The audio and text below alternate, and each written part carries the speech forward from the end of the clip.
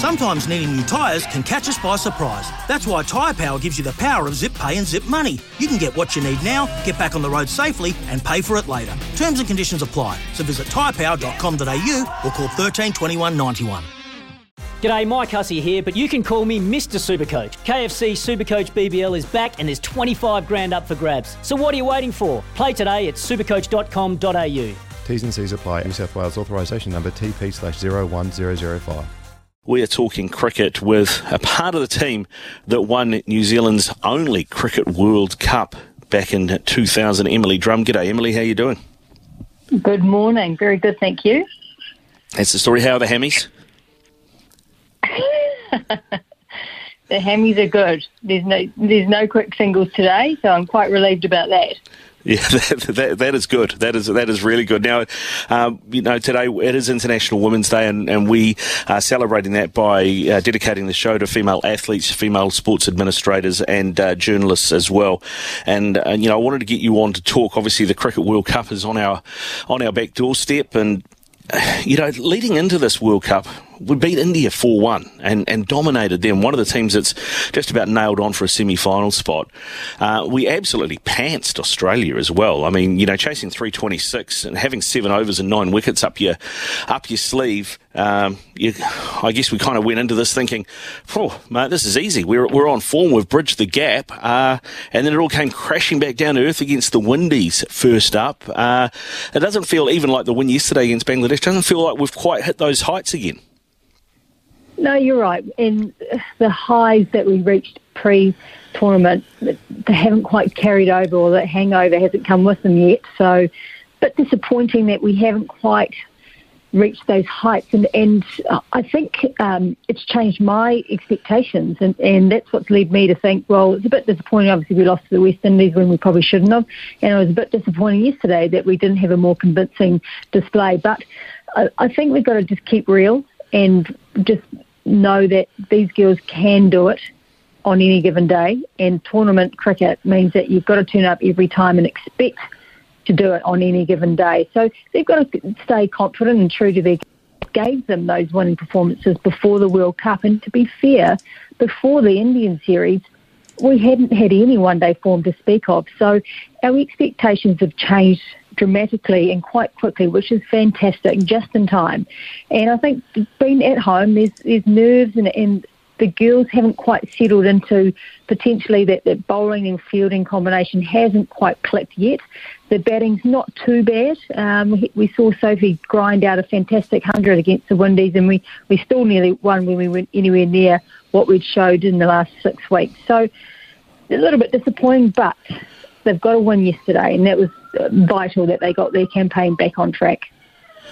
Yeah, let's just going back to that Windies game. It was disappointing, and I guess one of the things I was talking to Hamish Bidwell about this the other day was, if this had been the Black Caps and they'd been red hot favourites to win a game at home in a Cricket World Cup, and they had choked effectively, they'd be getting slaughtered in the press. It doesn't seem to happen with the White Ferns. Do you think New Zealand media is too soft, maybe, and doesn't respect female athletes enough just to treat them like we would their male counterparts?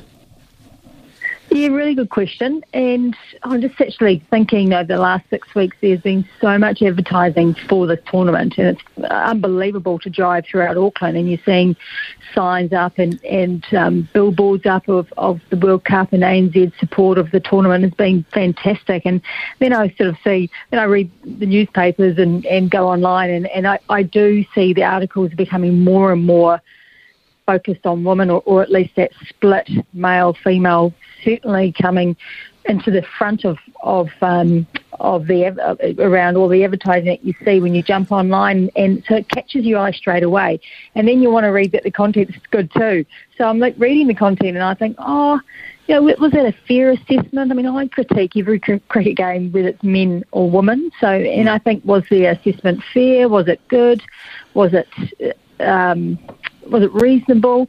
And to be fair, it's more and more, it's getting critical, and that's okay, as long as it's not brutal, and you've got your armchair critics to throw in the brutal assessment in the comment section. But I'm just delighted, and I don't want to sound grateful at all. I'm just delighted that we're getting really good coverage, and I have no problem with anyone writing an article criticising performance as long as it's constructive and worthy of the content. And when you have a tournament of this nature, you've got to expect criticism if you're not performing to the standards that we know and they know they can reach.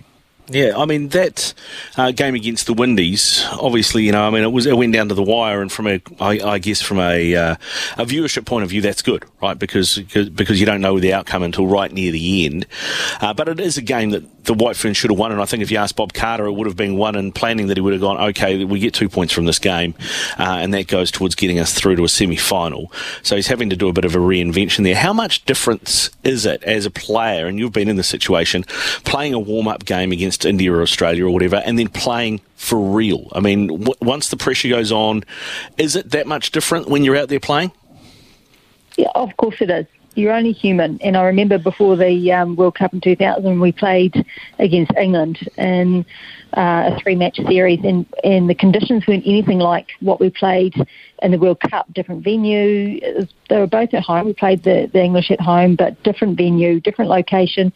And it's just not as spicy. There's just not as much on it. And you know that. Deep down, you know that. So I can only assume and predict that first game nerves really did not help the Kiwis and just didn't hit their stride, didn't hit the heights that they'd come from.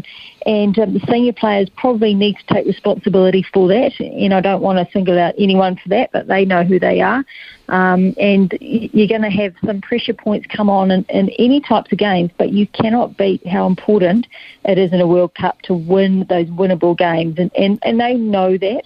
And that's why yesterday I was hoping for a really strong bounce back. Didn't quite get what I wanted to see, but just I hope that Windies game doesn't linger for long, because they've got to get on with it. There's such a quick turnaround between games, so they have to focus on what's next, which is a pretty big game looming in a couple of days.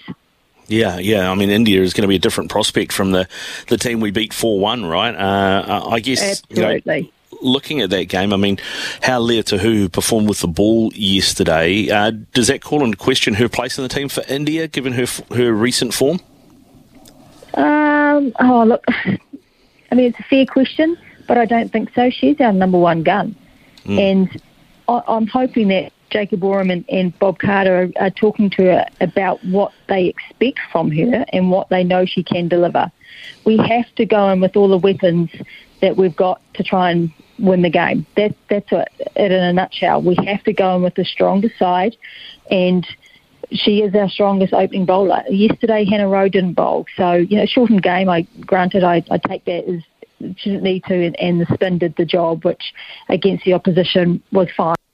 But we have to go into that game feeling super confident that we've bowled these guys out, that we've actually done it before. Leah's had success against them only a month ago. So it just depends on what side, what makeup we want to go into. And whilst the 4-1 result is great, the bearing that will have on Thursday won't be much at all. And, you know, World Cup, this is blow the table wide open World Cup kind of game. So girls know it's lurking in their minds, and they know that they've had success against India. So that's the thing. They've got to take that success mentally with them into tomorrow's game and demand the same from them again. What did you make of Leah's 2 overs against Bangladesh? What do you think the issue was? Was that line? Was it length? Was it, was it just where she was putting the ball? Yeah, a bit of both. Just a little bit of action problems, maybe getting a little bit slingy. So just a bit round arm, as we say. Probably just not feeling. I know that was a wet outfield. I know they would have been. Leah has carried some bad injuries through her career, so I really wanted her to stay injury-free after that game tomorrow, because I saw how the players were sliding round and sliding into fielding any deliveries, and she took an excellent catch in tricky conditions. So it was important that she came out of that game injury-free, but I just would have liked to have seen her bowl fuller. Every time we pitched the ball either short of a length or short any width, it just sat up and they just cross-batted it. So it was a length that let her down, and then as soon as you get a little bit wide, it was too easy for these batsmen. Yeah, that was, I think she went for 19 off those 2 overs. What about India then? I mean, that's our next opponent. We've talked about the 4-1. We have seen them in action in this World Cup. They struggled a bit with the bat against Pakistan, but were quite dominant with the ball. Yeah, it's hard to know. Playing against the subcontinent sides, they're a little bit Jekyll and Hyde. You never know what's going to turn up. And all of the times that I've played against India, you always knew in the back of their mind they had the ability to pull something out of the bag, but you never knew when it was coming. So they didn't have the consistency like in Australia or England, who are solid performers.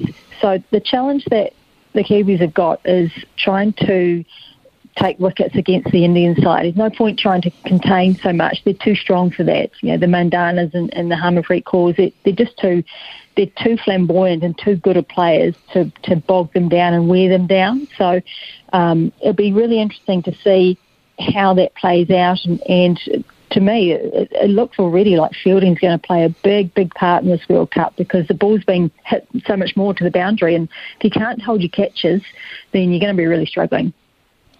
Why do you think that is, that we're seeing more boundaries being hit at this World Cup? Is that just the evolution of athletes now as professionals and being able to dedicate more time to their craft?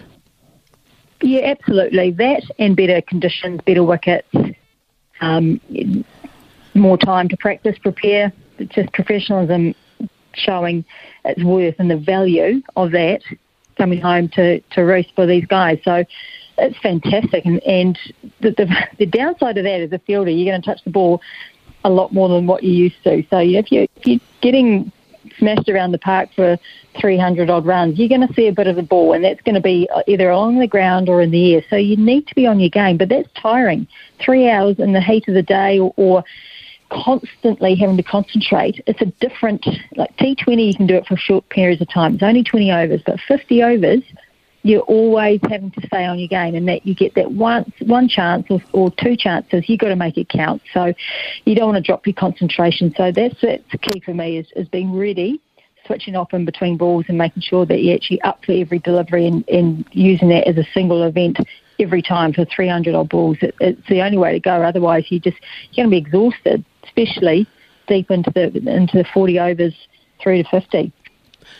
Now, here's a question for you, Emily. We've got the next 4 games all look pretty tough. India, Australia, South Africa, England, and we finish with Pakistan. So that's the rest of the round robin.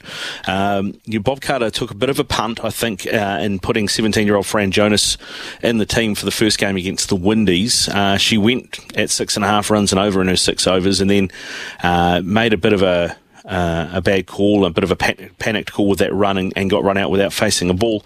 At what point does he inject her back into the team, or is this a case of, look, Frankie Mackay's got the experience, we stick with her? Yep, good question again. It's a tough tournament to make sure that it's not a rotating tournament. It's going to be really hard how they go about that. They may rest some players against Pakistan, but you just can't afford a banana skin. You've got to make sure that everyone's ready. And the likes of Hannah Rowe, who actually had a pretty decent series against India, needs to get some bowling under the belt. So if Leah did fall over, we're okay. We're going to survive. But Fran Jonas, look, she had a tough introduction to that West Indian game. Probably bowled a little bit loopy, may not have had the right field. And, yeah, look, let's not talk about the end. It's not her job to win the game for New Zealand with the bat, but certainly she'd want to take that back. And if she had the opportunity to do it again, I'm sure there'd be a different outcome. But I think she may get another run against Pakistan if.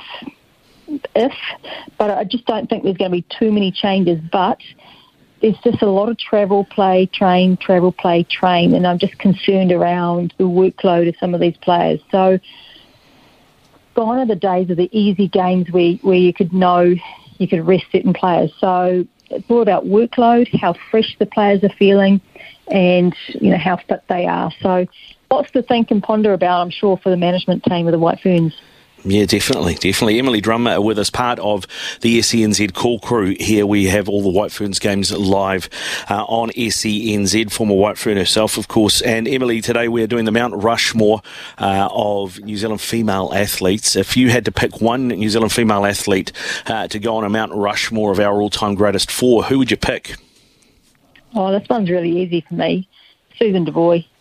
Susan Devoy. Nice call. All right. Hey, Emily, thanks very much for your time today. Good luck with the calls for the rest of the tournament, and no doubt we'll talk again soon. Okay. Thanks very much. Cheers. Emily Drum with us, former White Fern and former World Cup winner as well. Life's busy. Take this deck. There's heaps to do on it, like polishing off this wine. That's tough. Life's pretty good with a Trex deck. Composite decking with no hard maintenance. Trex, the world's #1 decking brand.